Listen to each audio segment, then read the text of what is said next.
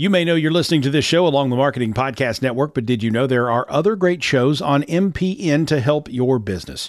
Christy Heiler hosts a fantastic podcast called Own It. Christy, tell us more about the show. Own It is all about celebrating women and non-binary advertising agency owners. We talk about buying out of the Boys Club of Advertising because less than 1% of ad agencies are owned by women. And where can people subscribe? You can find the podcast at untilyouownit.com. We're also on the Marketing Podcast Network at marketingpodcast.net. And of course, you can subscribe wherever you get your podcasts. You heard her. Go subscribe. This is the Marketing Podcast Network.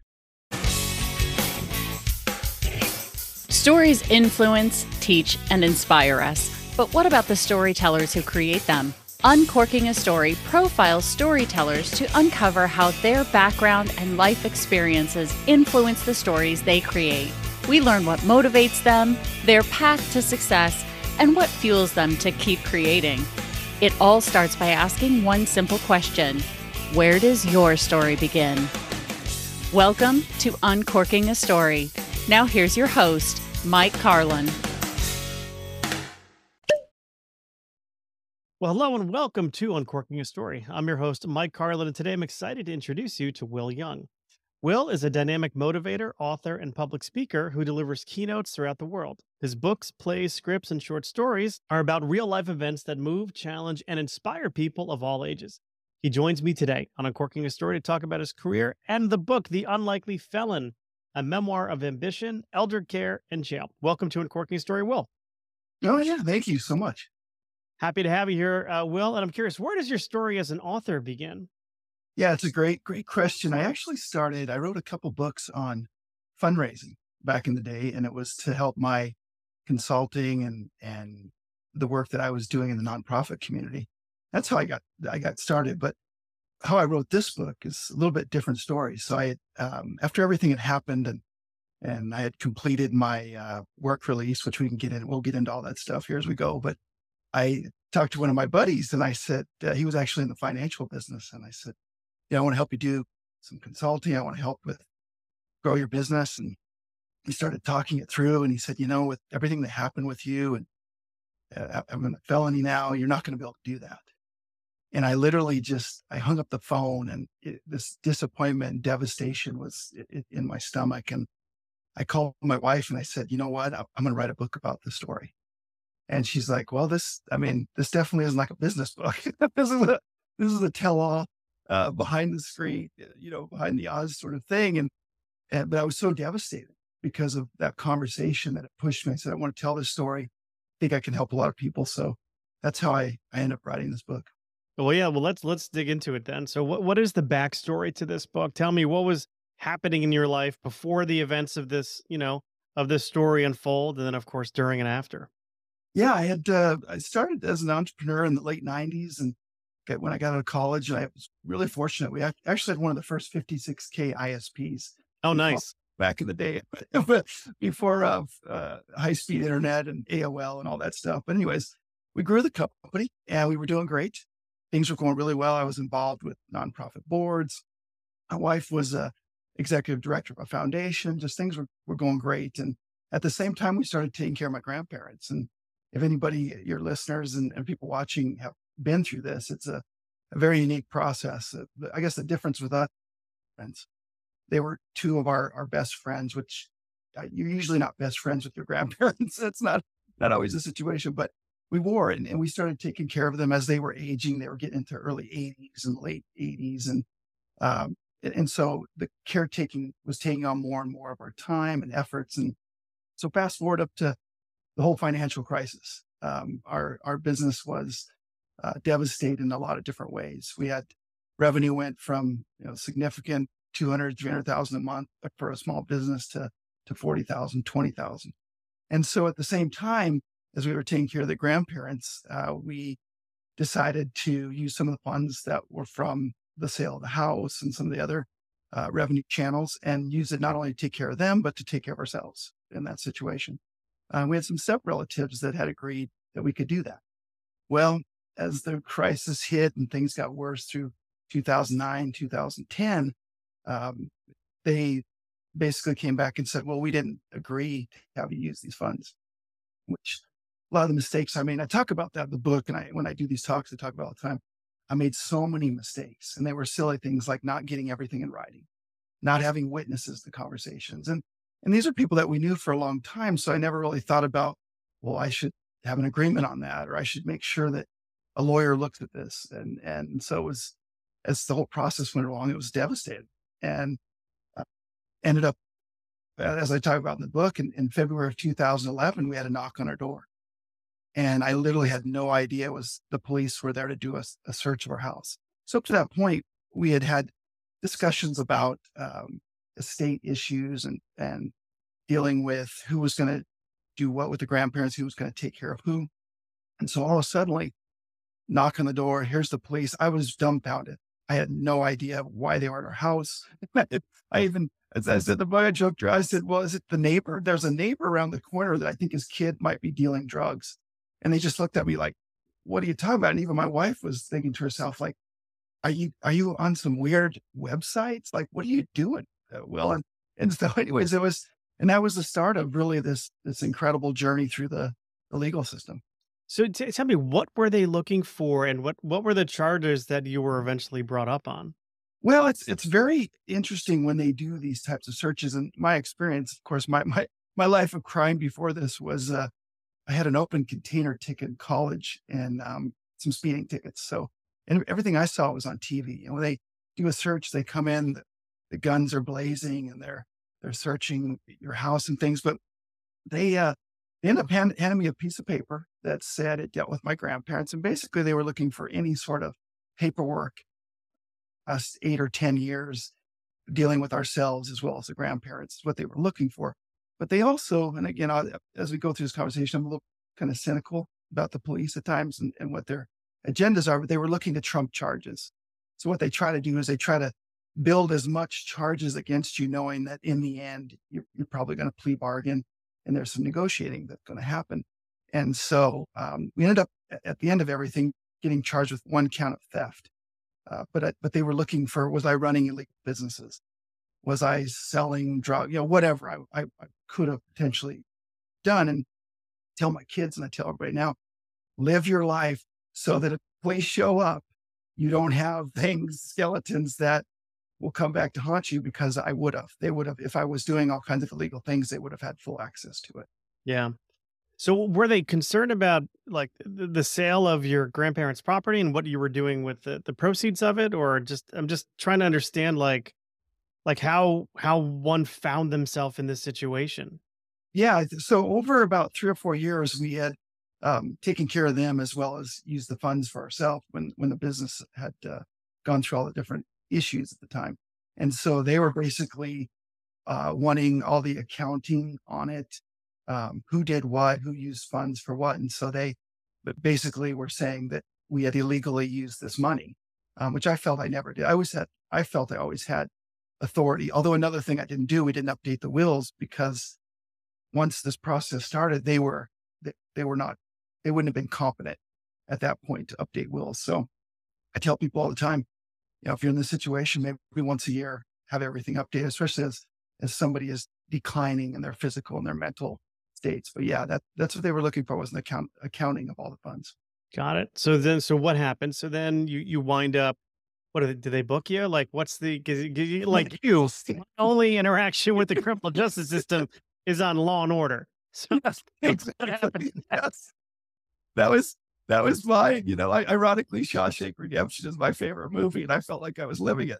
But yeah, they came in, and towards the end, they were here for about 5 hours, and they were going through everything. They were boxing things up. They took all of our computers, all of our technology, all of our paperwork, files, you name it. And at the end, I said, actually before the end, I said, "Are you going to arrest us?" And the lead detective said, "Well, we're going to figure that out."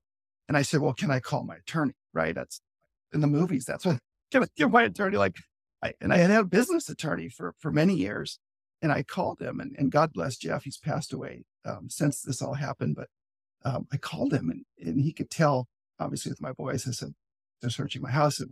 He said, "What are you talking about?" I said, "Well, it deals with my grandparents." And he said, "Well, don't say anything." He started saying, "You don't want to, put yourself in a worse situation than maybe you are already in. And no, they actually left the house, did not arrest us. I think because they were trying to find whatever illegal things they thought I might have been doing. And they did an 18-month investigation. So they went around, they talked to everybody we knew. Of course, we didn't know that at the time, but during those 18 months, they did that. And then finally we were arrested. It was late May, by 18 months later after this search had happened. Oh my gosh. So what's that process like? I mean, and are your grandparents still alive to like know that this is happening and see this happen? No, my grandfather had passed away in 2010. And then my grandmother was, actually, she was alive till January 2013. But of course the dementia was significant at that point. She was 95 years old, significant dementia, not really termed Alzheimer's, but dementia. And so, thank God, I guess two things. Thank God they didn't deal with that. But on the other hand, if they would have been competent, they would have just said, yes, of course, Bill could have done whatever he needed to do with the estate. Right. But that wasn't the situation. And so, so 18 months go by. I get a call from my attorney. He says they've issued an arrest warrant. And I said, and at the time I was in an office about 30 minutes from my home. And he said, well, your best bet is to drive home. Be careful. Don't get pulled over for a speeding ticket or anything, because they'll take you in. And we found, I guess, the least traffic, how do I say it? The police station that had the least amount of people typically in it. And so I went there that night. My wife and I went there that night and turned ourselves in. We didn't want the media. We knew the media was going to be involved, or had a suspicion that they would be. And so I think they thought we were going to go to a different police station. And so we turned ourselves in. I think it was about 8:00 that night. Just couldn't believe it. Was surreal that it was happening. And how old are your kids at this time? They were small. They were, six and 2.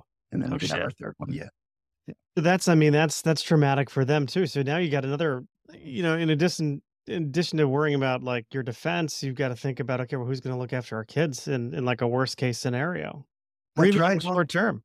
Well, and I had always, my saying was always, if you're not guilty, then you go to trial, you fight these things. But as I had learned through the process, the system's not set up that way. The county we were in has about a 98% conviction rate. I mean, they're one of the top counties probably in the Western United States when it comes to this stuff. And if they have certain evidence, they're going to make sure that you're convicted or you plea, whatever happens. And so, and the type of money that you have to spend, we had already, the money that we'd already had to spend even before we were arrested because of the investigation. Because the minute the search happened, we went and we had to get attorneys. We had to start the whole process. So just the amount of money, and like, you're thinking, what if you lose? Where do your children go? Who's going to take care of your children? I mean, there's just so many things that are going through your mind, and the emotions, like you said, it's unbelievable. So before I ask what happens next, I just got to know, like, did somebody in the family rat you out? Like what? And I don't mean that the way it sounds, right? Because that assumes that you did something wrong. But like, how would you have even come into the police's purview? Well, that's what happened is, so my belief was, and my understanding was, that we could use the funds. We had discussions about it. I actually had emails. There were several emails, but I didn't get everything signed. So it was kind of handshakes and, yeah, do what you need to do. Of course, Graham and Gramps would have had no problem with this. And then some things happened in their life, which I don't go into the detail, but it changed their circumstances. And I think it changed their view of the money that had been used, which was roughly about $150,000. And so, and I think their attorney, when I look back, the attorney is the one who called the police when you look at the discovery. And so I think they were kind of pushed into this, as well as maybe they felt we shouldn't have used the funds, or maybe they shouldn't have told us that we had permission, or whatever. I think there were a lot of different emotions going on, and I'm just guessing here because I obviously haven't talked to them, but that's how it happened. And of course, again, this county was all about elderly crime, high number per capita of elderly people. And so I think they saw it as an opportunity to put us on display. I mean, the media was very involved in everything. And so I think there were some multiple things working. Yeah, so you're almost like being used as an example, a But cautionary tale. Certainly, were your grandparents living with you? no, they had actually, we tried to keep them in their house as long as we could. And it just got to the point where we were almost over there every day. They were falling, things were happening, they weren't remembering. My grandfather he actually fell asleep in the car with the car running in the garage, stuff like that. So we're trying to deal with that. And then we put him into assisted living. And that's one thing I've learned through this process too. And is when you put people in assisted living, I think a lot of people think, well, now they're taken care of, I don't have to deal with it. It's just not true. You have to be involved on a daily, weekly basis. And we had 2 people in assisted living. So everything from doctor's appointments and laundry. And I mean, there's a list of all the things that you have to do. And to me, when we put them in assisted living, it almost made it harder for us to figure this thing out. And so, yeah, it was tough. All right, so now you guys are in the police station. You've turned yourself in. Off to central booking, get fingerprinted. Like, really, what? All this stuff. Yeah, you do. Now they do your eyes. They take an imprint of your eye. They do your knuckles and your wrists and everything that can get ink on it. They print everything and you're on your way. So yeah. And so what happens next? I mean, you mentioned 97% conviction rate. I assume it goes to plea bargain at some point, but Yeah, we were very fortunate. The attorney that I had, so my wife and I had to have separate attorneys. You can't have one attorney represent 2 people, especially in this type of situation. And the attorney I had he'd been 35 years at the time, a defense attorney in the Colorado area, lots of high profile situations. He was really good. And he was very honest about it. And he said, listen, if we go to trial, it's almost like a coin flip. It's going to depend on that day. What jurors do we get? What do they have? Elderly parents? Do they have businesses? Have they ever had financial issues? All of this factors into it. And but I think he was really good about saying maybe a plea bargain is the way to go versus take this all the way. And the other thing too, the media was covering everything. So it's like, if you lose, good example, that judge isn't going to be able to be light on you. They're going to have to maybe 2 years in prison. I mean, they talked about prison. And so that I chuckle because it's probably my way of dealing with the emotions of potentially having to deal with that. But yeah, that's where we were at. So we prepared for a trial, anticipating that it may happen, and then ended up plea bargaining about a month before the trial. Okay.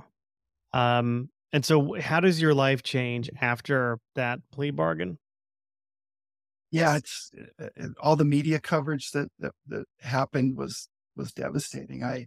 My reputation, everything I'd built for those 20 years out of college, was destroyed. I mean, at one time I was going to run for the mayor of Denver. We were starting that process. And so I really wanted to make a difference. I wanted to make a difference with nonprofits, with society, and just everything I built was over. I was suicidal. I was, even before this time, why do people ever get to a point of suicide? And through this, it was just unbelievable how mentally exhausting it was, and to lose everything. Friends, you don't know what friends you have until this happens. And the shocking thing was some of the people that I thought would be there were nowhere to be found. And some of the people I thought would never helped like there was no tomorrow. So I hope to find out who your friends are, but I did. Found out. Yeah, that's a country song right there. You find out who your friends are, right? So, so kind of bridge the gap between then and now. How have you gone about sort of rebuilding your life, rebuilding your career, and even your relationships? Yeah, I think now that I look back at the time, it was obviously the worst thing that you could ever imagine, other than maybe the death of your child. It was probably the worst thing you could imagine. But now I look at it so differently, and it's taken me a long time. It's probably one of the best things that ever happened to me, because it made me a better father, it made me a better husband, it made me a better brother, friend, you name it. And all about, I think for me, it was the end justified the means of where I was going. I was trying to get rich almost at all whatever I had to do, whatever I had to do to make that happen was where I was at. And now I look at life so differently. The last 10 years, I've coached all my kids' sports. I've spent a lot of time with them. I've been a cross guard at the school. My wife and I have an incredible relationship. Most people get divorced. They lose, when we talk about losing everything, they lose everything. It's the only thing I lost in this situation. And actually I did pretty good. And they see what that's saying is it takes a lifetime to build and, a minute to lose your reputation. But I could have lost my wife, my kids, and my life if I would have gone through with everything I was dealing with. So yeah, it's been an incredible journey. And now when I talk to people, I'm more authentic. I'm more transparent than I ever was before. And I get people who read the book and they'll email me, they'll submit things on Amazon and say, this book has helped our family. We were in a bind. We read the book. Well, you don't want to make the same mistakes or we want to have better conversations about our elderly parents or grandparents or whoever it is. So it's been an incredible journey for me. Well, tell me, 'cause I know what goes into writing a book, having written a few myself. Tell me about, sort of making the decision to sit down and then memorialize this, quote unquote, on paper, what that process was like and what you learned about yourself as you're reliving this in the pages of the book. Well, there's a saying out there, you being an author, probably heard that too. You should never write for therapy because, you would usually write something that's either really good content for whatever subject or a biography or autobiography, whatever it is about non-emotional things. But the reality is, and you touched on it there, is as I went through this process, I had to relive all this stuff. And so I was writing around my other active business activities. And I would take my daughter to her club sports. And while she was doing sports, I'm on the laptop and I'm writing this stuff. And I'd laugh because people would ask, what are you writing, Bill? And I'm like, oh, it's a proposal for, a business deal or whatever. I was like, how do I tell somebody that I'm writing this book? Cause I didn't know who knew our story and who didn't. And I wasn't, when you meet somebody, you're not gonna be like, oh, by the way, I had this horrible thing happen to me and I'm a felon now. So, you're going through a process, but I would write and I wanted, my main thing too is telling the story so that it was entertaining, so that somebody would read it and not just a step-by-step point of here's what happened, but more of creating some, drama with it and how things unfolded. And I had a great story. I got a story editor. She was fantastic and really helped me even beyond just a normal editor of how do we want to set this up so that, and it's all authentic. I mean, there's not making things up, but how do we set it up so that somebody will read this and be entertained at the same time that there's a messages about learning about elderly care and all this stuff. And so that's what we did. And I think it worked out pretty good. So it'd be remiss as an author who loves to use foreshadowing as a literary device. I know that there's something about a 3.5 index card that you wrote in college that may have foreshadowed this book. Tell me what's the story on that? Yes. So I had gone to school to try to play baseball, and a buddy of mine, he actually walked on the football team, and we were sharing an apartment. And I had as you mentioned, the 3x5 cards, and I would write down my goals. And each one had a different goal, and I'd put them up on the wall and tack them to the wall, of course, before phones. And although I still do this to this day, I write stuff down. I'm a writer that way. And he said, Will, what's this, this one that talks about becoming a billionaire and at all costs or something, I think I wrote on there.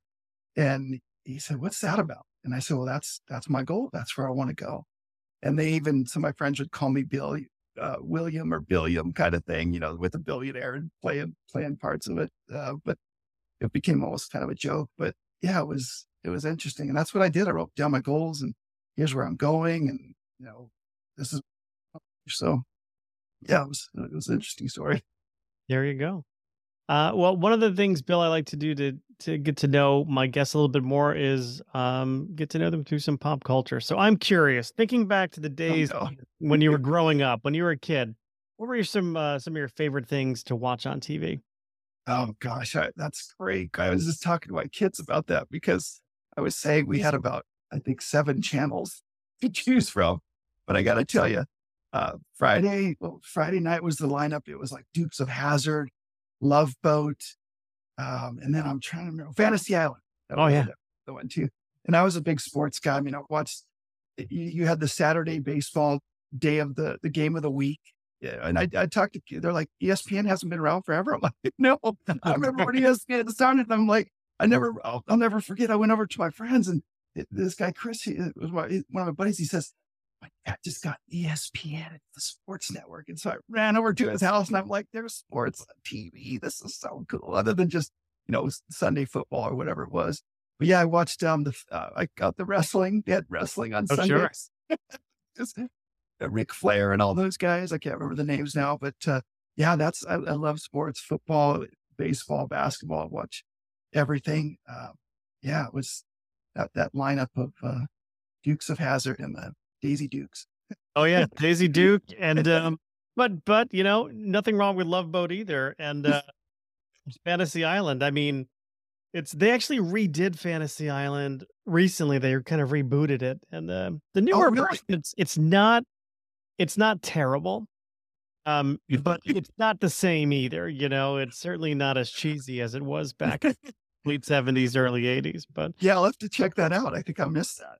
yeah, no, it's not bad. Did you remember a show called The Baseball Bunch? Were you watching TV on Saturday mornings when that was a thing, or no? Yes, I do actually. Because you had Saturday morning cartoons. The only time you could watch cartoons. Yeah, that was hosted by Johnny Bench. Johnny Bench hosted that. Oh yes, catcher for the Reds. Yes, That's right. How about music? What'd you like listening to growing up? Oh, I was a heavy metal kid. Oh yeah, I was a heavy metal. I was Van Halen, Bon Jovi. Oh gosh, AC/DC, Motley Crue.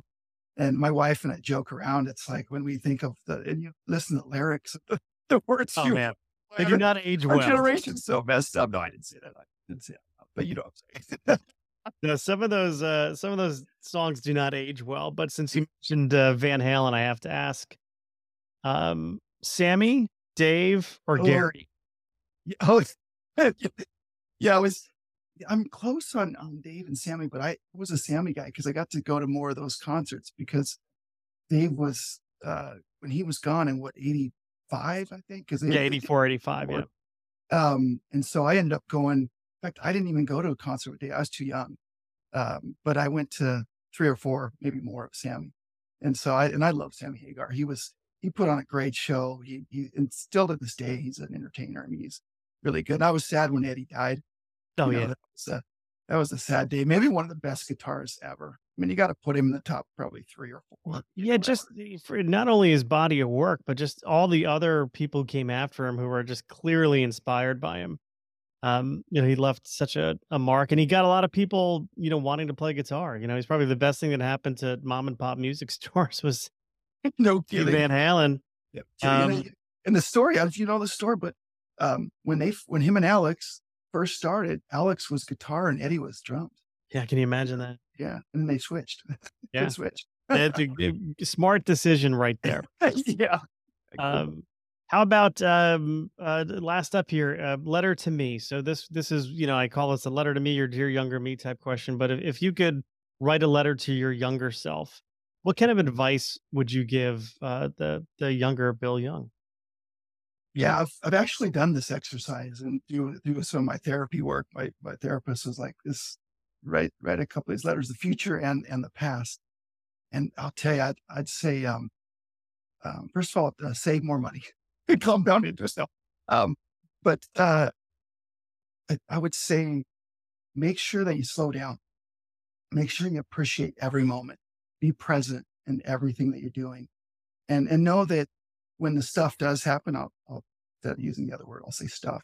When the stuff happens, know that you're going to be okay. And in those moments when you're so depressed and devastated that you're thinking about maybe either taking your own life or hurting someone else or whatever, just know that you're going to make it through. You're going to be okay. And not only that, you're going to be a better man when it's done.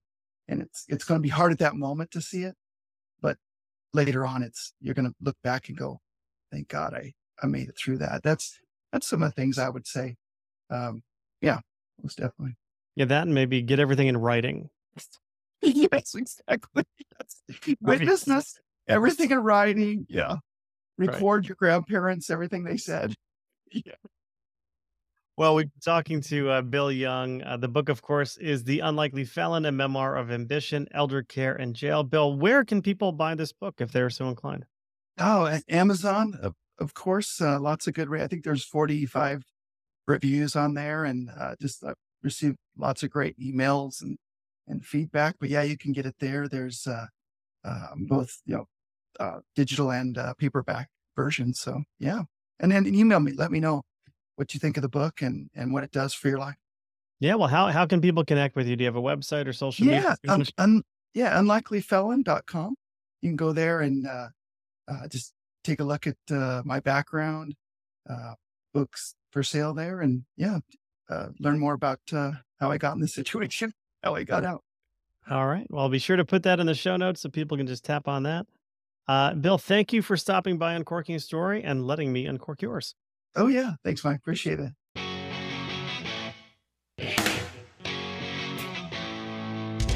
Thanks for listening to Uncorking a Story. If you'd like more information about today's guest or to find out more about Mike, go to uncorkingastory.com. If you enjoyed the show, please subscribe, rate, and review us at Apple Podcasts, Spotify, or wherever you get your podcasts. Tune in every week to hear Mike Carlin uncork a new story.